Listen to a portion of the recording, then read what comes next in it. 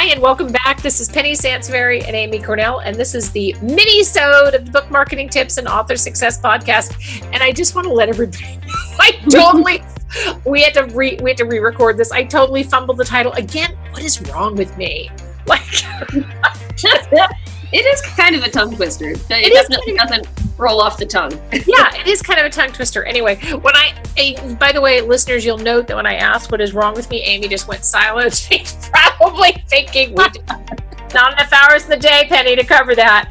So today's show, we are going to talk about explaining, and this is kind of a weird thing, right? So as you probably know, unless you're living on Mars, which I'd kind of like to live on Mars right now, we're in an election season, right? And one of the things that you always hear people in the news talk about is if you have to explain your viewpoint as a politician, you're losing the argument, right? But that's actually very true for everything, right? If I'm on the phone with an author, for example, and they got our proposal and they're looking at it and they're thinking, none of this makes any sense to me whatsoever, and I have to spend my time explaining to them, they're probably never going to work with us.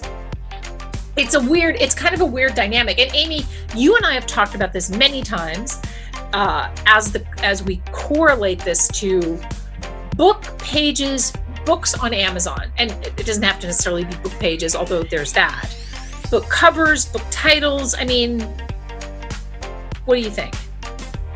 Yeah, no, I agree, because I feel like, and a lot of where we also run into this, Penny, is where when we first start chatting with an author, and our goal is always to start making those buyer market connections. Where does this fit in the best? Where does it make the most sense?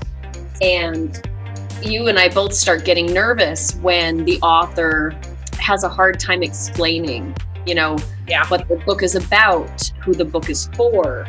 And you and I both know from dealing with this enough times that it's usually a very rocky start, that doesn't bode well for, the follow-up to that, or the initial marketing push and things like that. If the author is really doesn't have a clear vision for why they did something or who they wrote it for, if they find themselves over explaining and trying to convince us why it works and things like that, it's really hard to imagine that if we can't get on board with that and figure it out right away, it would be impossible for somebody just browsing on Amazon to make any connection with that book.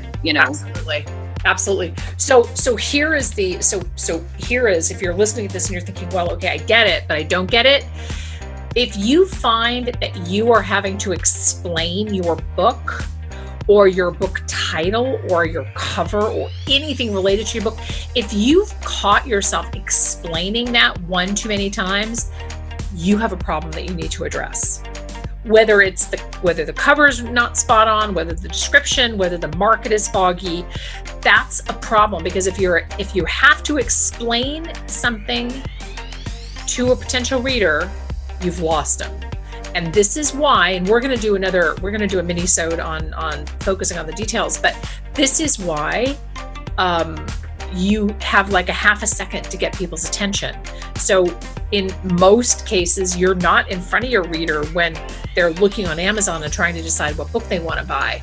You basically just lost them, because Amazon's not going to pop up and say, "Oh, let me explain this book better to you, Sally, so that you understand what this author's actually trying to offer." No, that's very true. Yep. The confused mind won't make any choices. So ask yourself, have I had to explain my book one too many times to people, and what can I do to solve that problem? And you may not have that answer, but it may be an opportunity to work with a professional or somebody who can give you, some really good feedback on where the disconnect might be. So that's it for this mini. So thank you so much for tuning in. This is Penny Sansevieri and Amy Cornell. Bye-bye.